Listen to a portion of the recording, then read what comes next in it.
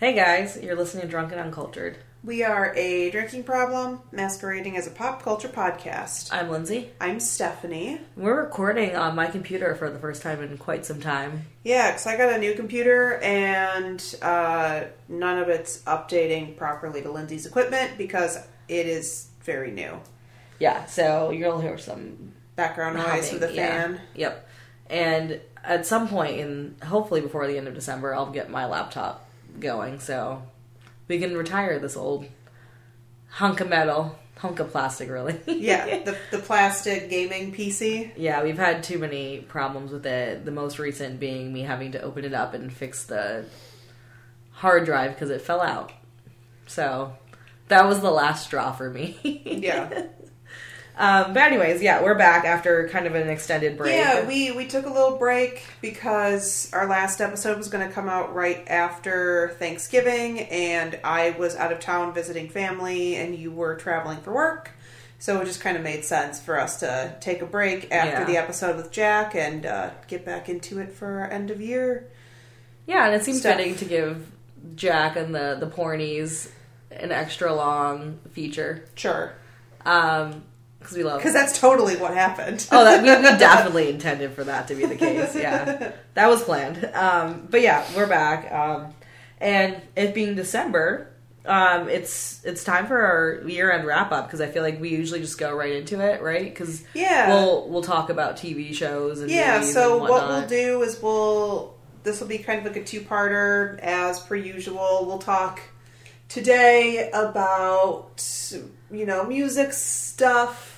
And then we'll talk next time about, TV, movies, other notable things.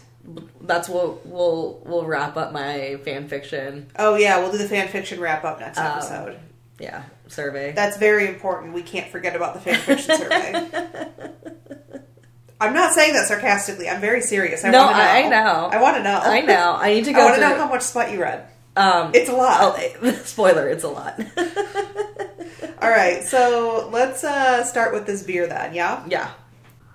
So this is Mood Ring Strawberry from Bearded Iris down in Nashville. We spent one night in Nashville over the Thanksgiving holiday when we were visiting Steve's family. And we ended up going to Bearded Iris and hanging out. We ended up sitting there for like 4 hours.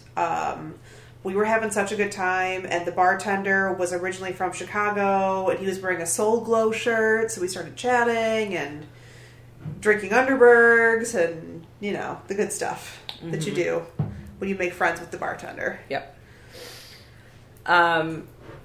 This is I guess I could talk about what this is. This is a fruited IPA with strawberry. So Mood Ring is like they do rotating flavors. Mm-hmm.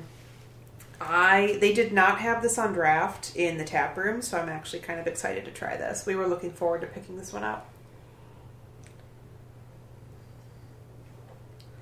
I really like this. So it's a fruited IPA. I don't really get much IPA. It's not hoppy really at all. No, you don't get the bitter hop notes. It's very strawberry forward, which I really like. So this, I believe, uses strawberry and vanilla. Okay. And then it's hopped with Mosaic, Citra, and Big Secret. Okay. So I feel like when I drink this, like strawberries, I think it says strawberry juice. I feel like straight strawberry juice could be very, very sweet. And I think, like, the bitterness doesn't come forward, but I think it's there to kind of mellow out the sweetness of the fruit juice. I get some of the hop notes and, like, the earthy character to it. Yeah. But to me, it comes off a little bit more dry. Yes. Than bitter. Yes. I think this beer is dry. It's very dry. It's very, like, fruity. Oh, yeah. In a good way. Like, it's really giving strawberry, which I like. Giving strawberry. Yeah, it's giving strawberry, which I really like. The vanilla, I think, is just there to complement the strawberry flavor. It kind of smooths it out. I think so, too. I don't think it makes it overly desserty like you typically would think of with vanilla. but I think it like rounds the whole thing out. So when you say strawberry and vanilla, the first thing I think of is like strawberry shortcake. Oh, I think of those cream saver things that Lifesavers used to make. I can see that. I think of strawberry shortcake, and those are like those tend to be pretty sweet, and I think the vanilla just kind of complements the strawberry flavor almost. Instead of being on its own as a note, it's really just there to kind of like balance out the strawberry the same way with the hops. So I think this is giving a lot of strawberry. It actually kind of reminds me of Yakult. A little bit, but yeah, by Mars. But with less of the tartness. Yes, exactly. Yeah. Less sour. I actually had that. It's funny you bring that beer up because I had that the other day. Well, because I loved Yakult when it first came out, and I drank recently. a lot of it because I love the strawberry note. And I really, really like this. We have more at home. I'm glad you brought I only it. brought one can because I had to ask. I didn't tell Steve I was bringing this over. No, I really like this. This is nice. Yeah, this is a good really, treat. Yeah, this is really nice. What would you say your 3 words are? Because I have a feeling mine are going to be the same 3. I will allow you to say strawberry. Let me see if I can do it without strawberry. Okay. I'm going to say dry. I'm going to say balanced. And I mean, it's kind of crushable. I was gonna say, I mean, I really want to use strawberry. I think it's very important. It is very to describe the flavor. It's very strawberry. Yeah, so it's strawberry. It's very smooth and it's a little bit dry. Yeah, I mean, Overall, I was trying to not use strawberry. I know. But I said I would allow it because the beer is technically called Mood Ring. Yeah, it's a very strawberry forward flavor. Yeah. It's very nice.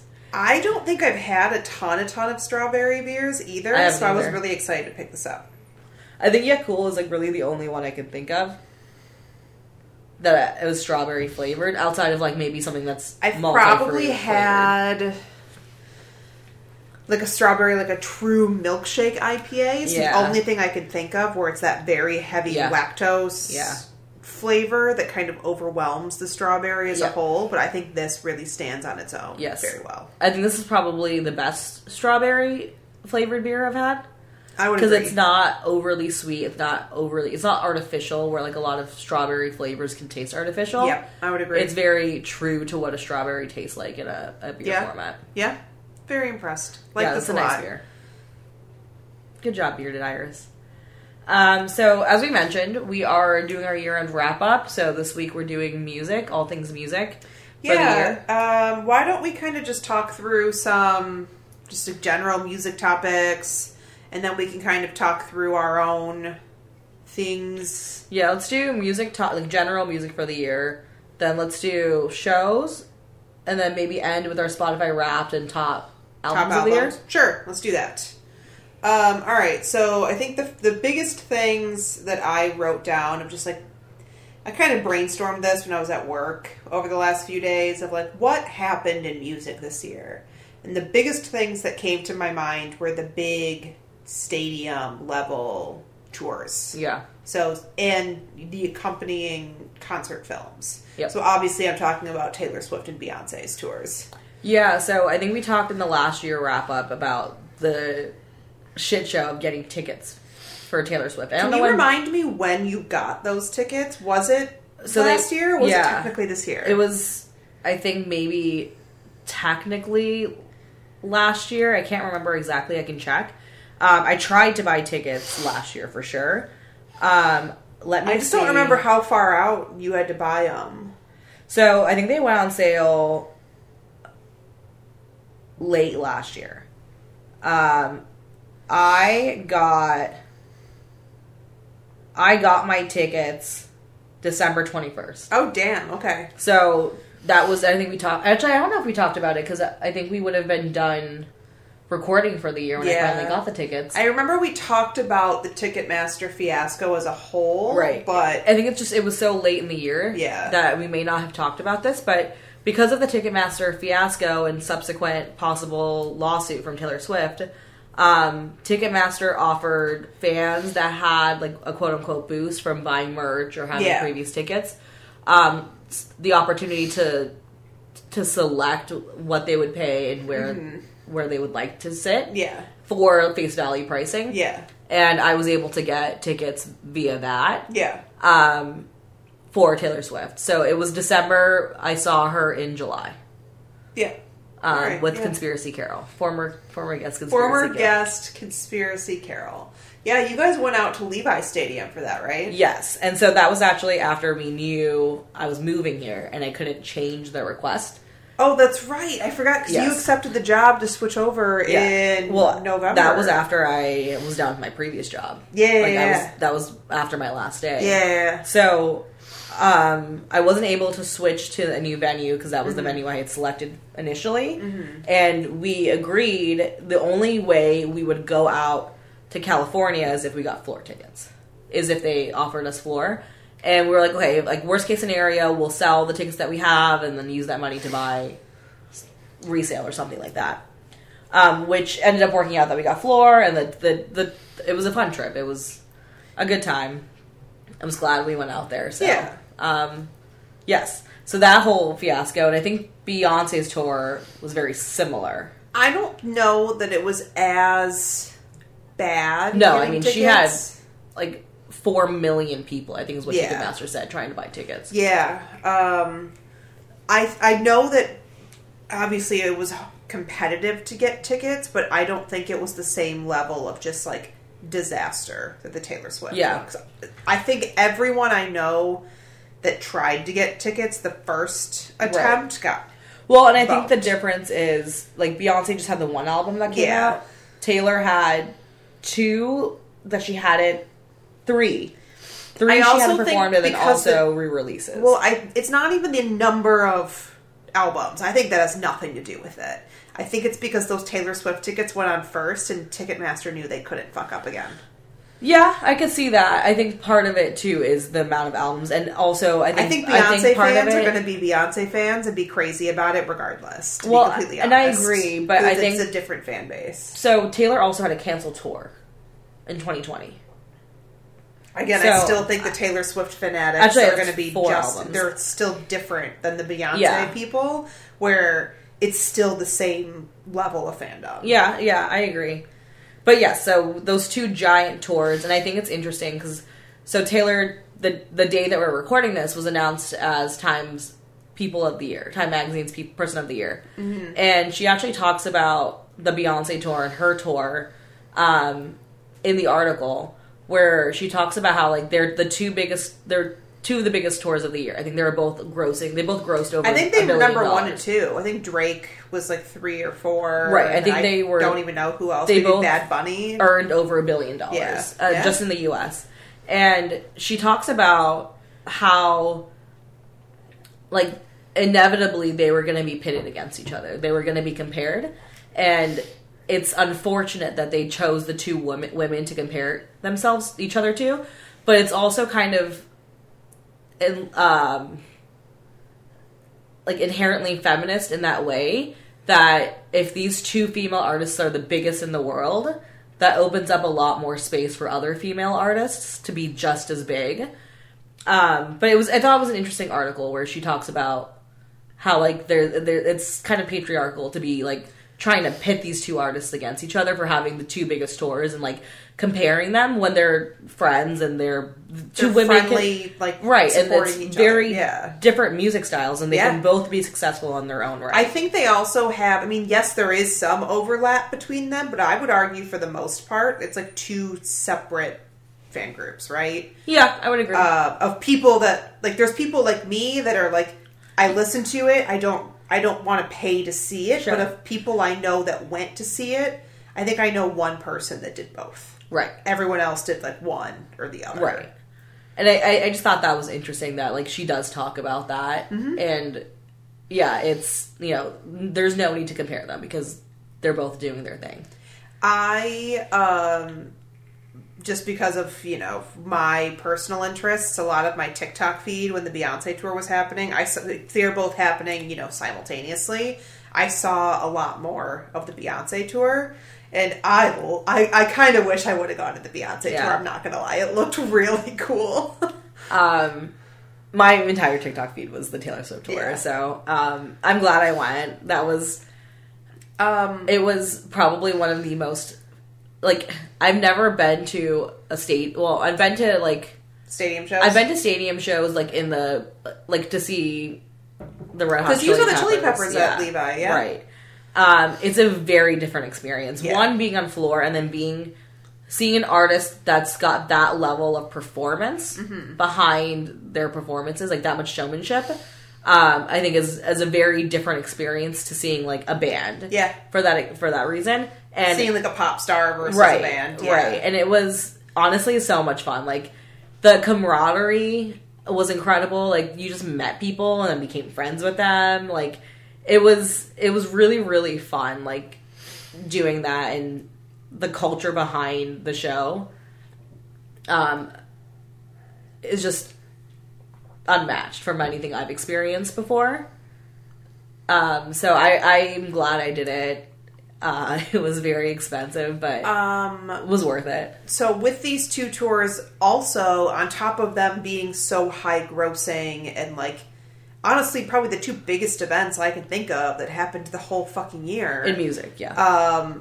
Honestly, they're pretty big in general. I feel like I heard, in terms of all of pop culture, I think I heard more about these 2 tours than anything else. I agree. Except for Baby Barbenheimer, I was gonna which we'll talk about say, next episode. that was what was coming to my mind as the one other like cultural phenomenon, pop culture phenomenon that happened this year that you heard so much about. But we'll talk about that. I was going to say, so these 2 tours also both really, in a unique fashion, did a like film release of the tour. Yes. Which I think Taylor Swift was a single show. Taylor Swift was over the course of, I think, 3 shows in LA. Was it at SoFi, I think? Yes. And then Beyonce's was kind of like a supercut of us. Many dates. Yes. I have not seen either. I've seen people speaking about the films on my TikTok feed. But I just think it's really interesting that they kind of both bypassed the studios. Yep. And basically took it straight to theater. So Taylor Swift's Eras Tour concert film came out during the strike. So the Writers Guild strike and the SAG strike. And she bypassed all of the studios and went straight to the cinema. So went straight to AMC and cut a deal with AMC to release this. And that was kind of unheard of at the time. So to this extent, yeah. Yeah, so, and she talks about this in the article, actually. But she did this, and it was unheard of to go straight to theaters and get them to release it and kind of deal with them. And because she did that, she later, Beyonce kind of followed it. Mm-hmm. I'm not saying that she did it and then Beyonce did it. I think they were both kind of negotiating deals at the same time to do similar things. But it's interesting that they both at the same time were like, we're going to do this. We're going to cut out the studios. We're going to do it ourselves. Yep. And it's interesting to me that these 2 really huge artists are taking so much control of their art. Yeah. And ensuring that they have like the final say and can like sign off on what they do. I'm here for it. And I think it makes more sense to do it that way. Yeah. Because they were like, they were able to do this so quickly. So Taylor's tour was filmed, I think, in July, maybe beginning of August. I think it was end of July. And it came out in theaters in like October. I think. Something like that. Something like in a couple months. Yeah. So it was very quickly for that to happen. Mm-hmm. And then same with Beyonce. Like her tour ended. And then a couple months. The Beyonce film came out within the last 3 weeks. Right. So. But it's still very quickly. Yeah. And it actually like saved like the studios the theaters were able to make money during a strike where they didn't really have a whole lot of movies coming out. So it also helped them. Yeah. I think it's interesting, and personally I would like to see more artists do this because I can't afford to go to these tours. Yeah. So selfishly, I would like to see someone like. Also, selfishly, I want to see Bad Bunny do one because I can't afford to go to Bad Bunny. But I think like Tyler the Creator has such a big stadium show. Yep. I think he's someone that could do a really cool job with this. And I think it's a really cool idea in that way where, these tickets for Beyonce and these tickets for Taylor Swift were like hundreds of dollars to get tickets at face value. Our friend paid $800 for her floor ticket to Beyonce. Okay. I paid less than that for Taylor Swift. I know. Damn, she was roasting me for going? Yeah, but you also paid to fly to California. It was free, but... Yeah. Well, sure. But I think it's nice because, you know, it's a way for fans to be able to see the show. Yeah.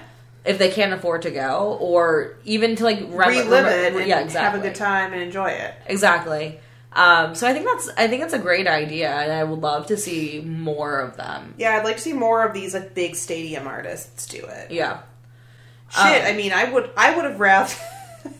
I would have rather seen a concert film of the Chili Peppers than having gone to the Chili Peppers. You say that, but you wouldn't have watched a concert film of no, the Chili I wouldn't. Peppers. No, I only went to the Chili Peppers to see the Strokes and Thundercat. Right. Which checks out. Before we wrap this up, I do want to talk about one other thing about the Taylor Swift tour, and it's that kind of a weird phenomenon, not weird, but an interesting phenomenon was happening at every city she went to, where they all experienced an economic boom on the weekends of her shows. Yeah. Because, hotels were selling out, restaurants were selling out, bars were selling out. Like, it was a huge boom in the service industry and hospitality industry because people were traveling to the shows because it was so hard to get tickets in your hometown.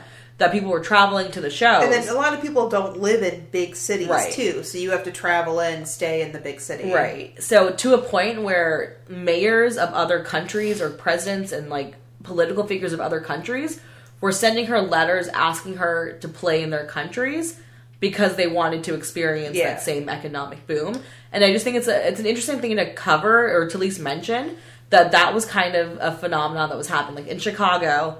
That was, I think, the first weekend since before COVID that hotels were booked solid. Fun fact, the Taylor Swift Eras Tour here in Chicago had a higher economic impact than the fucking NASCAR race. Well, that's a whole other thing. Right, but think about that. This is 3 days versus the NASCAR race shut down half the city for months. Right.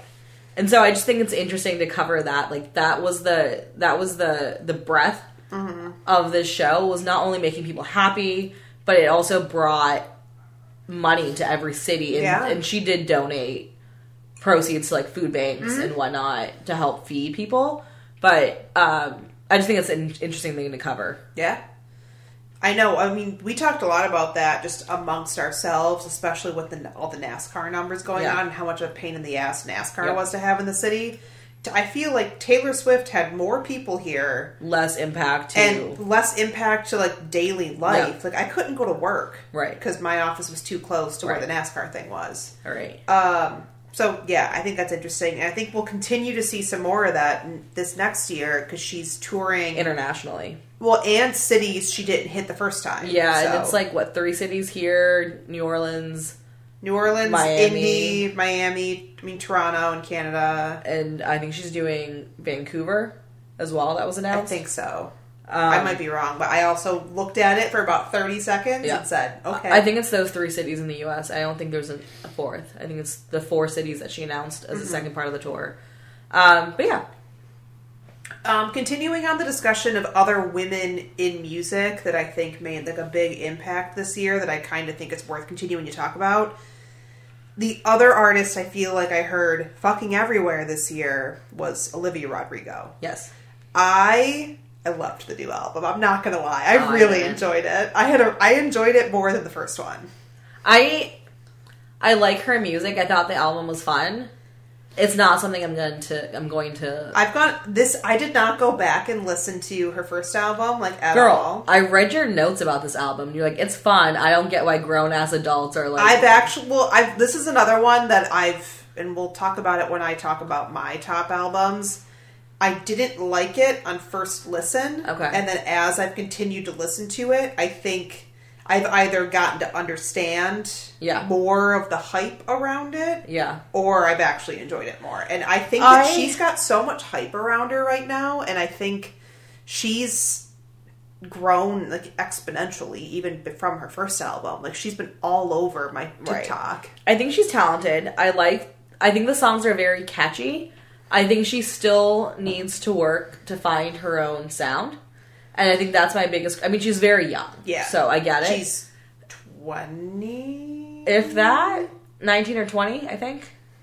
I think that's my biggest criticism of her, is that she needs to find her own sound and not just replicate like Wet Leg and Paramore. I think this album was less direct. Yes, sound less replication direct, of... but it's you still could tell there. who her influences were Yes. from the time writing this, which I'm not denying, but I think this album was less of that direct... Yes. Less Blade. Copycat Less Blade. sound, almost. Yeah, it's less Blade. I enjoyed it. I think she's huge. I think she's huge. I think she deserves the fame she's getting. Yeah. Especially, I mean, at this young of an age, like, she is very talented, and I think, like, the last album, I was like, yeah, whatever, like, I didn't really care, but I think this album, I kind of get it now. I think she's gonna continue to be big. I think she is being groomed to be, like, a punkier, like, more alternative version of what Taylor Swift was at her age. Sure. Right? And I think that if she's smart and, like, as from a business standpoint, she will continue to be relevant in the same way Taylor Swift has been relevant her entire career. Yeah. I think if she's smart and continues to make music the way she's making music, I think we'll see that kind of same trajectory for her. I think her that's stardom. an interesting comparison too, because when Taylor Swift was first starting out, even like the big country singers and the big rock singers were like, this girl has a really big future ahead of her. She's not going to go away. And people are saying the same thing about Olivia Rodrigo right now. Yes, exactly. And I think that that's the comparison to make. Yeah. Unfortunately, I feel like they do get compared a lot. But I think we're not making this comparison in a, like, competitive way. Yes. We're pointing out the similarities and the trajectory. fact that we're expecting Olivia Rodrigo to be extremely successful in the future. Yes, exactly. And I do expect for her to, like, become that kind of level of successful. Well, she's playing the United Center in Right. 2023, which is going to be, I think, her third time in Chicago. She played the Aragon this year. Really? So I think the tickets were booked. For that venue was booked very early. Yeah. I think she played Bill Graham in San Francisco when she was there, which is equivalent. No, that's it. It's smaller than the United Center, but acts that play the United Center here sometimes play Bill Graham. Yes. So I mean, I think it'll be interesting to keep watching and seeing what she does. I love that she's gone the alternative route because, you know, that she's a very good singer. Yeah, I think so too. And there's a lot of different paths she could have taken for her music, and I think going the alternative route was a smart choice. Yeah. In my opinion, because there's not a whole lot of pop singers that kind of lean, that vibe. Yeah, that lean towards that style. And it's going to be interesting to see a female alternative pop artist really catapult into the category. And there's not really many in this day and age that kind of have that level of stardom and success. So I think it'll be really interesting. The other big artist that I think has been everywhere this year, that's another female, this is a group this time, I mean, it's Boy Genius, obviously. They released the album, their debut album, and they have so much fame Individually. Yeah. And the three of them together as this super group they have like a cult level of following. Individually, too. Maybe just Phoebe Bridgers, but... I think it started as Phoebe, and then these other, like Lucy and Julian, have now kind of got their own level of like cult fandom because of Boy Genius. Genius. I actually got to see Boy Genius this year. They're not my thing personally. I liked the album. I think to me, I think I had the same reaction I did to Phoebe's album. I think it was overhyped for me. I didn't listen because I listen to so many new albums that I don't get to the newest album right away. Yeah. And when it came out, it was everywhere. Yep. It was TikTok, Reddit, Instagram, everything was Boy Genius, and then the Reset Festival got announced, and then it was more and more and more Boy Genius. And I was like, oh, I need to listen to this, and I enjoyed it, but I think it was too overhyped. I think... And then seeing them live, I think, was overhyped as well. I think it is a weird level of cultdom. Like, I think their music is good. I don't get the obsession. I don't either.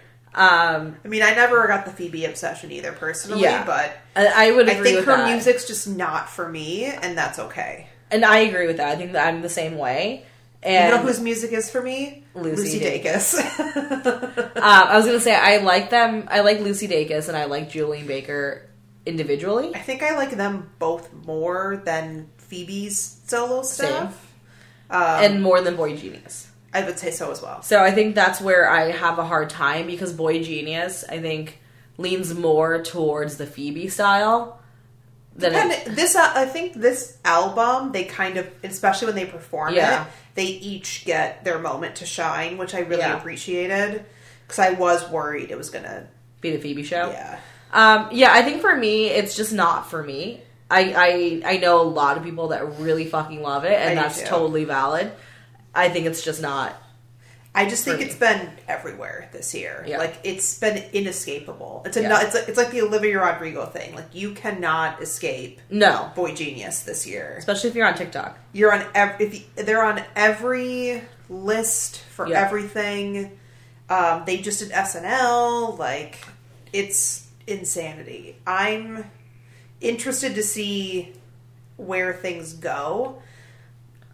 I think the three of them have a great camaraderie. I think they should continue working together, and I'm excited to see what else they can do. But it's another one of those inescapable things this year. What else did I write down? Do you want to keep on the female front and go to Paramore? I was going to say, this was the next thing I kind of had, which is a similar vein. I feel like the beginning of the year, Paramore was the unescapable act. I think what's interesting... Because their album came out in March or April? I don't know exactly when, but This Is Why came out earlier this year. They were very inescapable. It was impossible to get tickets. Is it called This Is Why? That's the name of the album, I think, yeah. Hold on, I have a laptop. No, I think it's called This Is Why. And the song...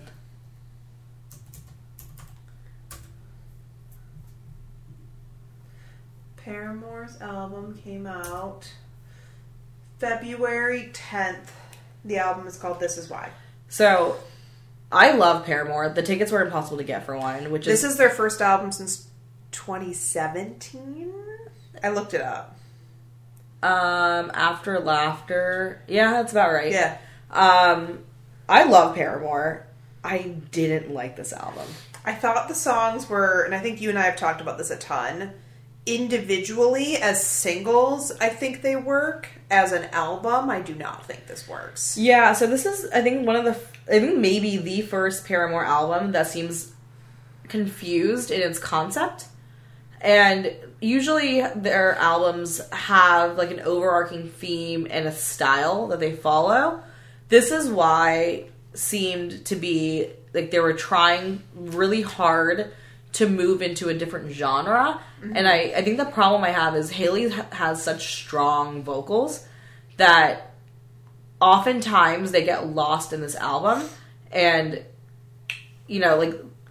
it's... Her vocals being so strong are, like, one of the biggest assets to the band. And I think that they're trying so hard to emulate the music that they're listening to now. That you lose some of the things that make Paramore. Well, you lose some of the things that they're good at doing, right? And so I think, when they did After Laughter, it was more of a synth pop album that they did really well with, like, dark lyrics. And they tried to go, like, kind of post-punk style on this. Windmill, because they're listening to a lot of those bands. Mm-hmm. But they just... it didn't work for them and the style that they are able to do. They were trying to blend the two styles, and it doesn't work the same. I agree. And so, or later this year, I think in... The remix album was great. In September? I loved the remix album. The remix album was fantastic. Some of the, again, like, disjointed by the people that they chose to have remix. So, like, some of the remixes are just, like, flat. Yeah. But some of them are incredible. The Linda Linda's one is great. The Panda Bear one is great. The Wet Leg one I did love. Oh, I love... So, the reason I love the Wet Leg one is great. The reason I love the Wet Leg version is because that song, when they put Wet Leg on it, it sounds like what they were trying to initially do with that song. Yeah. And by putting Wet Leg on it and having them revamp it, it sounded what they were thinking in their head. Intent. Exactly. And I think that's why I like it so much, is because that song had so much potential. I think it's called C'est Comme Ça. Comme Si Comme Ça. Comme Si Comme Ça. And it just is exactly what they were trying to do, and I think that's what I loved about it. My favorite, personally, though, is the Linda Lindas. I like the Linda Lindas, and I like the Panda Bear one. Yeah. So I think the This Is Why album hit for me a lot harder than the original. I would agree. The other, like, big, and I mean, two female, well, I guess one's kind of interesting for me to talk about. So, because her album came out so late last year, she is being, like, re-talked about, even though we've been listening to her album for a year. And that's SZA. Mm-hmm. That album was so goddamn good. I think the album's... I want to see SZA so damn bad. The album is so interesting, too, because it's kind of a departure. Yeah. But she does... Control. Yeah. Right, but she does such a good job. I love her. I loved it. She's incredible. Because we never got to talk about that, because the album came out so late last year. Yeah. But, we're talking about next year. She's going to headline Lolla. Yeah. And I'm going to shit my pants. I'm so excited. But her album was so good, and you're seeing a lot. It's interesting because it came out last year. When you see all the lists and her topping the lists of Song of the Year and Album of the Year, people are like, "Why is SZA nominated?" And it's because, or not nominated, but like, on it because it came out after the list had come out last year. So that's why I can talk about it. Oh, so good. All right. And then the other one I think is worth talking about is Doja Cat's second full-length album. Mm-hmm. There was a lot of controversy and, like, I think just her, the way she was, like, acting when the album was coming out, I don't think, like, fully let the album get out there and shine. Yeah. Because a lot of what she was talking about was how she's like, I don't care what my fans think. I don't care what the media thinks of me, which is the point of this album. Right. But I think her attitude about it just didn't sit well with people. Yeah. Yeah. Because the album itself it's very good. She's like, oh, this is so different than what I've done. No, it's the same thing that you've always done. But in terms of other big things that I kind of made notes of, and this is more recent too, that Beatles AI song came out. I haven't heard that. So what this is it's Paul and Ringo, and then they used an old demo that John Lennon had. This song was written when the Beatles were still together, and so John Lennon's vocals are on it, and George's guitar is on it, and they were able to take those demos and, like, update them, and using, I don't know why I said AI, but using computer technology, they were able to, like, mash it all together, and it's actually really, like, emotional, because they made a music video for it, utilizing old footage of George and John. So it's, like, Beatles approved. Yeah, well, it's Paul and Ringo approved, so that's all you got. It's not, like, a fan-made thing. No. This is, like, a real thing. Okay. The Beatles were on, like, top songs of today on Spotify. Oh, interesting. With this song. Okay. I haven't heard it.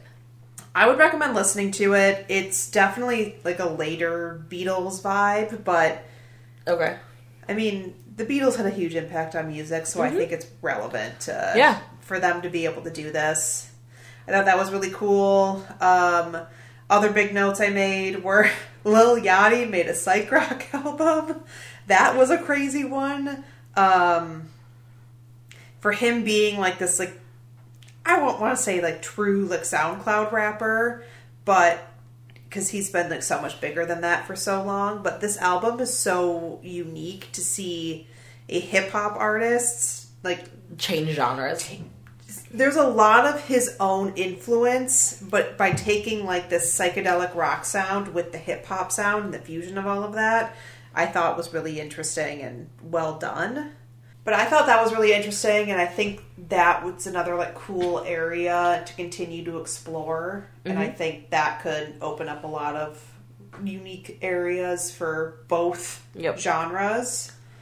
I wrote down Fred again, mostly because I feel like he was also someone that was like, inescapable this year. And he like got last so year much. Too. Well, so it started last year, and then because he got to do a larger festival circuit this year, I think that continued to like blow him up. Like when he did Coachella with Skrillex, like I think that was the cementing moment of like, this guy is fucking everywhere. Yes. Because like when he played Portola last year, I had no idea who he was. I only did because a lot of our friends in SF are big Fred again fans. Yeah, so that, like, when I remember when all of, like, the shit went down and people jumping the barricades to get in, I was like, why? Who is this guy? I don't know who he is. And then this year I was like, oh, this guy is everywhere. Yeah.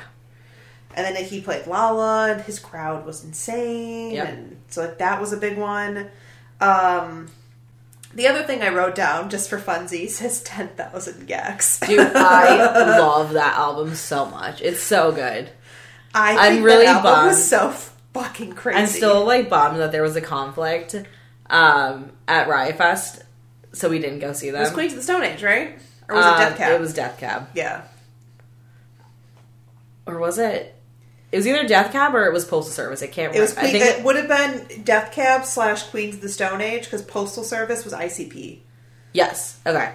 So it must have been Death Cab. Yeah, then. still bummed. I'm glad I went to see Death Cab, but yeah. The album was so good. So when I saw 100 Gex both times last year, they were playing songs off this album, because apparently this album has been done for like over a year. Yeah. I fucking love 10,000 Gex. I listened to so much of it. Like, I listened to it so much when it first...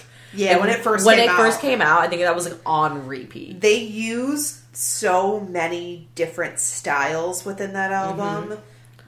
And there's many like ska, Easter eggs. There's new metal. There's like the horse from the Avalanches is in there. Yeah. And, like, there's so many like fun things. Like, they're just such huge music fans, and they wanted to make an album homage, to referencing everyone they've ever met. Yeah. And loved. Those were the big, like, general topics I have. I mean, a couple of the other things I had were the international artists, I think, are continuing to grow more and more in popularity here within the States. Yep. So, like, obviously we know K-pop is everywhere. K-pop has infiltrated the American Music Festival scene, which is really cool to see, but some of these fandoms are fucking crazy. So, like... Right, which is what you said last year, too. I don't... Yeah. So, like... So consistent. New Jeans was one of the acts that played Lala this year, and they played at noon one of the days, and they had a bigger... like attendance than a lot of the other artists. Really? Okay. And I remember, I think it was the first day of Lala that they played. So they were like one of the first acts to play. And the lines were out of control. To get in? To get like anything. Oh, okay. Because people were so like, the merch lines were crazy. Yeah. To get. Because they had like their own merch and stuff. And then same thing when Tomorrow Together played. Yep. They had their own merch space because it was so out of control. Which, it's amazing that we had another, international, like, K-pop artist headline Lala this year. I think that's huge for them to do, but I just think we're going to continue to see more and more and more of that. And then same thing, like, Karol G was a headliner of Lala this year, and she's, I think, the first international female solo artist to headline. Like, she's a Spanish-speaking singer, so, like, seeing more of that.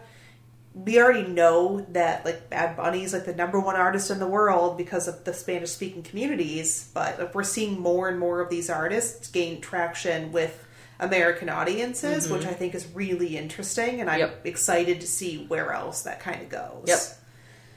And then, I wrote down in terms of rock, like, obviously the Foo Fighters are back, with the first, since the death of Taylor Hawkins, and I have not seen them since they've been touring again. We heard that, or we heard them as we were leaving. But I just think that's so, like, I don't know, that's like a hard one for me still, because I saw them so many times as a full band that it's still, like, emotional to think about. Same. So I'm excited that they're back together doing stuff. I'm interested to see what else they do. Yeah. And then I also wrote down for funsies, because I've heard so much about them, and I feel like this is a very indie niche thing. Should I call Matt to come talk? Maybe, because them boys can play. Them boys can play. I like how we both were like, I know exactly what to say. Them boys can play.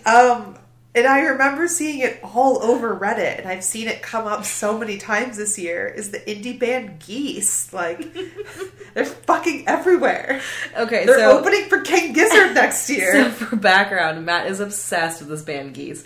So he went to go see them with one of our friends that was coming to visit while former guest Aaliyah was in town. And me, Steph, Aaliyah, and some other friends went to go see Thundercat, and Matt went to go see Geese, and literally after that, he kept saying, them boys can play. And it's kind of wild. They are blowing up. So on Reddit, King Gizzard has said Geese is, like, one of their favorite bands right now. They're now announced officially to be opening for the majority of their U.S. tour. Yeah. So the album, 3D Country? Yes. Came out earlier this year. I mean, it's a good album. It's a really good album. I think it's probably Matt's favorite album of the year, because them boys can play. And I will say, like, he showed me videos from the show, and they really can. They sound very good live. They're going to be the next big rock thing to come out. Yeah. I think they have a lot of potential, and I think that they're going to, this album, because their debut album came out 2 years ago, I think they're going to continue this sound trajectory. Yeah. And especially next year when they open for King Gizzard, I think that people are going to be like, them boys can play. I agree. I don't disagree with you there. So that's just why I wrote that down, because I think they're going to be someone that we're going to have to keep our eyes on the next year or so. All right. Oh, the other fun thing, Andre 3000 released the Flute album. Oh my god, and it's so long. It's so weird. It's like an hour long. It's more than an hour long. Yeah. It's like an hour and a half of flute music. The album names are the song names are so fucking funny, too. Yeah. And it's then, like, you hear it and then it's just like flute. Yeah. That was a crazy one, and that album is making a lot of, like, the top album lists, and someone on Reddit was like, I get it. We love Andre 3000. Stop putting him on your list. I listened to 2 songs and then was like, I can't listen to any more flute music. I just love, like, the recurring jokes about how everyone's just now obsessed with flute music because of this. Did that crazy Mac DeMarco album come out this year, or was that last year? I think it was this year. Yeah, no, it was this year because I saw it on your list earlier. So, like, Mac DeMarco released that crazy fucking album that's just him just being like, I'm just going to push weird buttons and then record it, and I'm going to do that 900 times. Yes. Like, what? People are off their rockers this year. I think part of it is the ease of which you can release things on streaming and digital media sources. So, like, people are just doing it and putting it out there. And, I kind of love that, like, the music making process doesn't involve making physical things all the time. So you can make a fucking 9-hour album that never goes anywhere, because the only way you can listen to it in any feasible way is on the internet. Yeah. and then you'll get a couple of songs that will randomly show up on your TikTok feed, and you're going to be like, what in the fuck is this? All right, so let's talk about some live music things this year. I mean, I've not been good about keeping up with my concert spreadsheet. I haven't been good about that either. I think notable things, obviously, we talked about Taylor Swift. We went to a lot of shows. A lot of shows. The 3 nights of King Gizzard was fantastic. I mean, for me, it was 2 nights of King Gizzard, but yeah, that was good. Amazing. They're doing the marathon set next year with Geese. That's going to be crazy. I saw Iggy Pop for the first time. Yeah. That was insane. Viagra Boys twice this year. Yep, they did Salt Shed. They did. Riot that was Fest. the first time we went inside the Salt Shed too, wasn't it? And they did Riot Fest as well. We did a lot of shows. We did a lot of shows at the Salt Shed in general, which is a new venue in Chicago. Opened last year for the first time. They're getting a lot of shows. We saw an all-female fronted bill. Oh, that was the Beach Bunny. The Beach Bunny pool party, which was really fun because we got to see the Beths, and we love the Beths. The Beths. I saw the Beths a lot this year, actually. I fucking love the Beths, so. I saw them 3 times this year. Yeah, that makes sense. I love the Beths, so I get it. Yeah, I do too. They're great. What else did we see at the Salt Shed? I saw Ween and Cake. I got really, really stoned at the Black Angels this year and thought I was dying, but they're really good live, so I highly recommend you go see the Black Angels.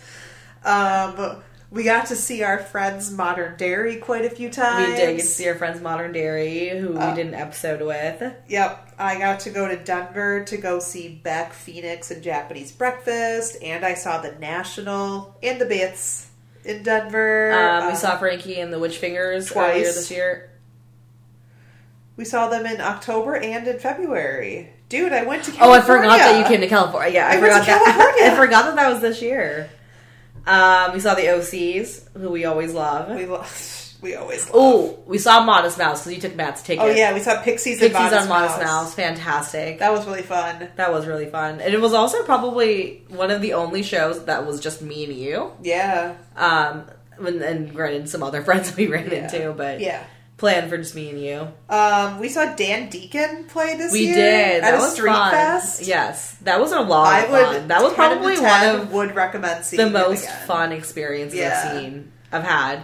I saw Jungle. I went to 4 nights of Run the Jewels. You did do 4 nights of Run the Jewels. I did 4 nights of Run the Jewels. You said we. I said you did. No, you said we. Oh, sorry. In my head, I said you did do 4 nights of Run the Jewels. I didn't go to any of those nights. I saw Blink-182 with Turnstile twice this year. With Turnstile, yes, with Turnstile twice this year. Because Matt and I got like last minute StubHub tickets for like $40. We saw Shame. That show was really fun. They're really good. Oh, I saw Built to Spill a Talion. That was fantastic.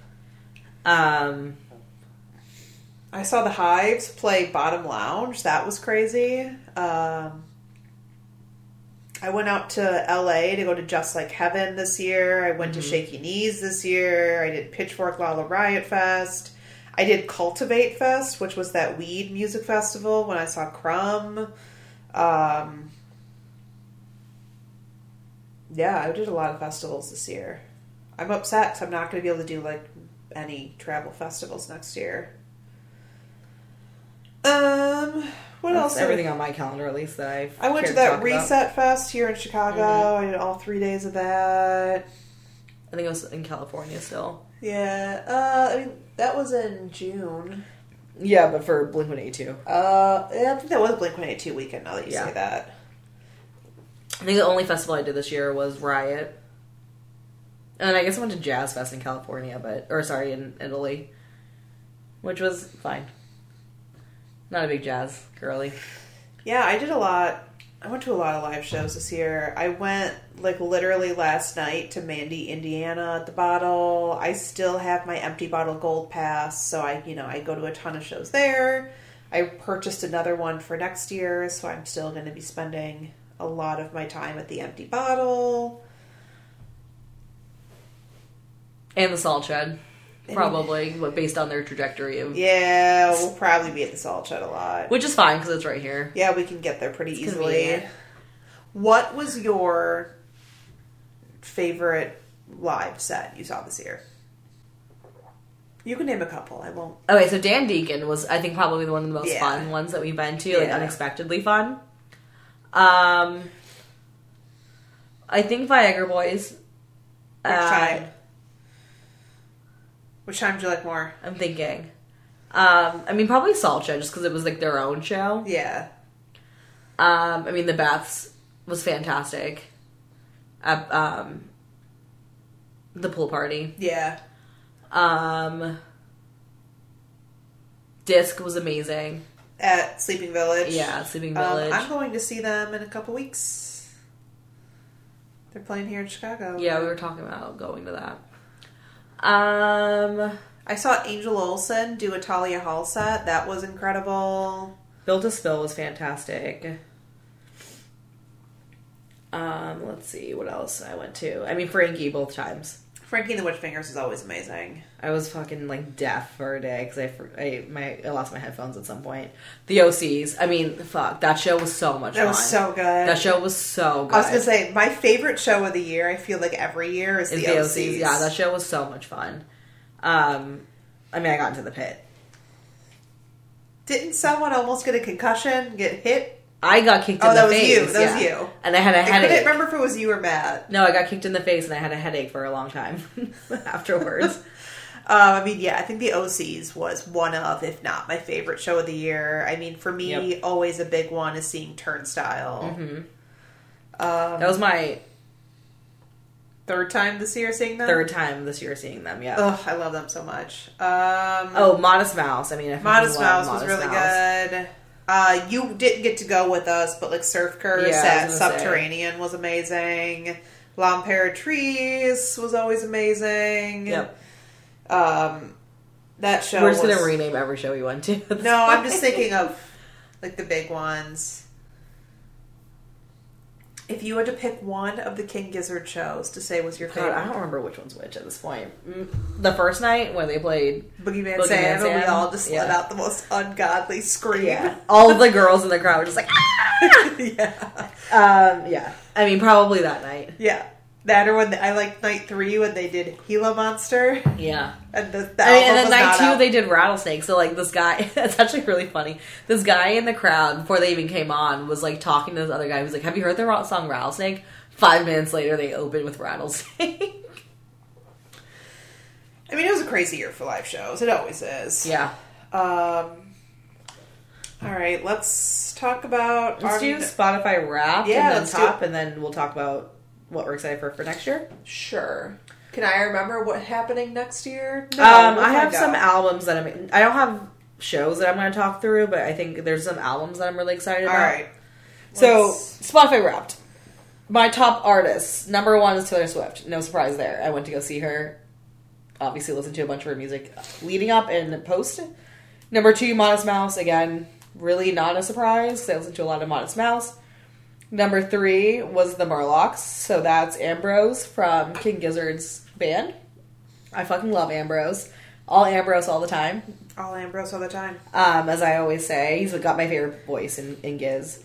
Number 4 is Miniature Tigers. Again, I think not surprised because the album came out earlier this year and I listened to it a lot. And then number 5 was the Avalanches. Because we're always listening to the Avalanches. We're always listening to the Avalanches, and I think that's really the reason. My top songs, number 1 is Disco by Surf Curse. Okay. I mean, I listen to that song a lot. It's also, like, always on our blend, and if I see it on our blend, I'm like, yep, listen to that. That's time to listen to some Surf Curse. Number 2, Kill Them by Jamie XX. Is that also when it shows up on our blend? You're like, yep. Dude, that song just comes on all the time. That song goes so hard live. That song is so good. It goes so hard live. Number 3, Rattlesnake Heartbreak by Miniature Tigers. Number 4, Bloomless by Miniature Tigers. Number 5 is Spanway Hits by Flake Music, which is The Shins. The Shins before they changed their name to The Shins. Because I discovered Flake Music last year and got very into the album. Yeah. And Matt calls me a hipster for that being my favorite Shins album. You are a hipster. All right, so mine. What were your minutes?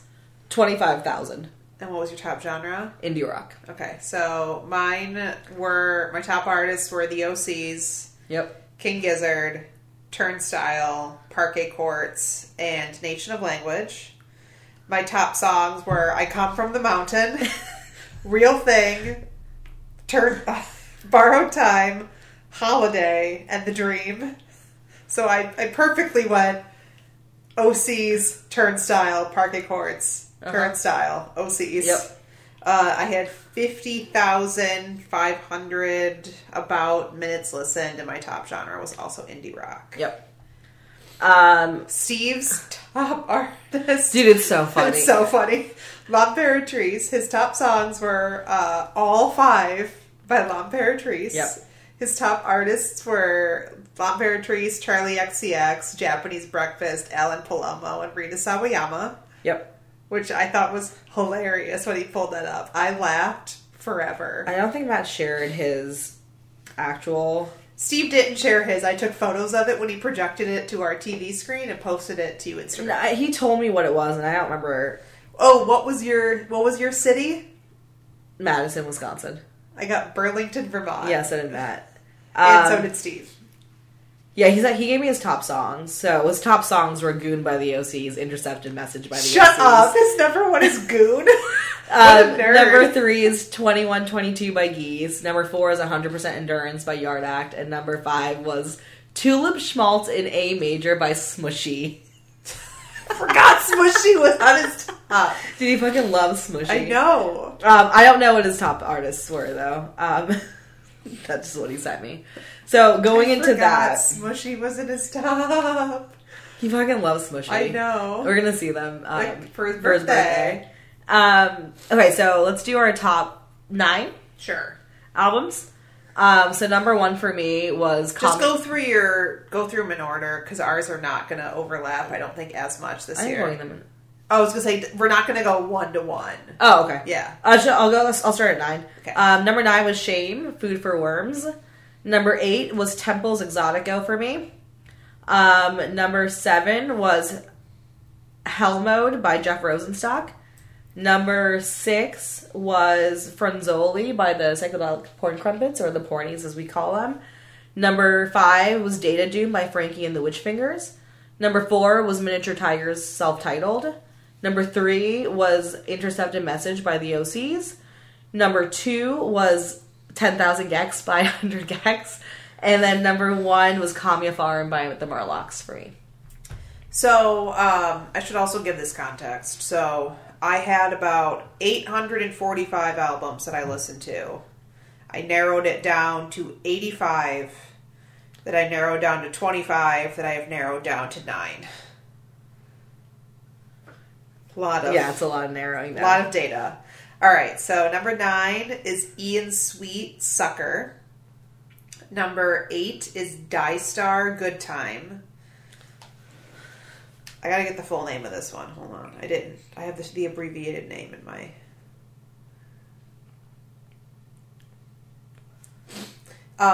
Number 7 is Eve's Tumor, Praise a Lord who chews but which does not consume, or simply hop between worlds.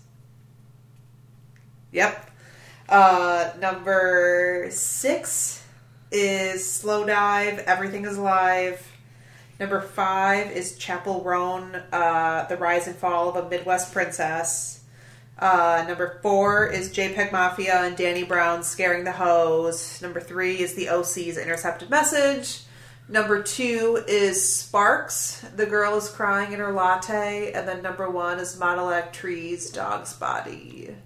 Nice. The only one we had, I think, on both of ours was the OC's. Yes. I have Frankie and the Witch Fingers and Porn Crumpets and Shame on my 25. Yep. They just didn't make top 9. So before we wrap, I think I want to talk about some things that we're excited for next year, or at least album releases that we're excited for. Yeah. Because we've been talking about this a lot. Yeah. So for me, there's a new Yard Bleachers Act. album I was coming. Because I said for me specifically, because I know you don't love Bleachers as much as I do. Bleachers' third album's coming out, or fourth album, sorry. is coming out next year. I'm really excited for that. I've been enjoying the singles that they've released so far. So, excited for that. We have Yard Act coming out, and I'm so fucking excited for the Yard Act. We just pre-ordered our physical copies. Yep. So, very excited for that. There is the rumor that, well, not the rumor, Vampire Weekend has completed an album. They're touring. They're doing a. They're at least, on a couple festivals, yeah. Probably announcing a tour and then a festival circuit. So there's an album coming out next year for them. LCD Sound System is working on a new album. Idols is dropping a new album. King Gizzard will inevitably drop a new album, if not multiple new albums. At least one, probably 2 or 3. There is... Sorry, there's one more. Oh. The Avalanches have completed an album. I know they have the album done. Yeah, I don't know what it's We're hoping it comes out next year. They're just going to screw with us. Jamie XX has completed an album that's hopefully coming out next year. Anything else that's been announced? Not that I can think of. That you pre-ordered? I haven't pre-ordered anything else yet, so... Yeah. So excited for those. I mean, two of those specifically are like highly anticipated albums. Duh! The Smiles releasing a new album. Oh in yes, January. I forgot about that. So that's going to be crazy. That single goes hard. I haven't listened. Well, you should. What kind of Thom Yorke fan are you? I'm not one. I'm a Thom Yorke fan. Anyways, so I think next year will also be a good year for music. We'll keep an eye out of like those highly anticipated albums that we've been waiting for quite some time. And then some ones that we are just excited about. Yep. So with that, I think that wraps up our music-centered year-end wrap-up, and we managed to keep it right around an hour, a little bit over, but... I think we had... whatever. So with that, I think we'll see you guys next time. Yeah, so if you enjoyed this show, please go on your favorite podcast streaming service and leave us a 5-star rating.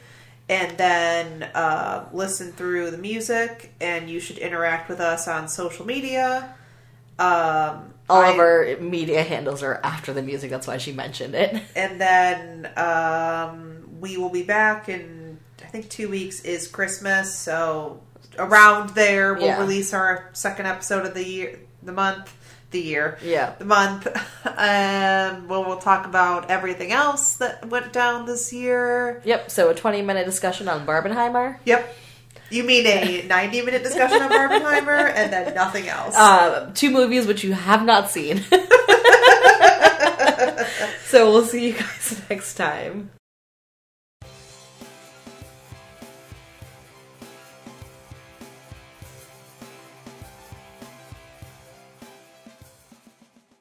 All right, that was the episode. So we love hearing from you, and if you want to contact us, you can do so through our email address. It is drunkanduncultured@gmail.com.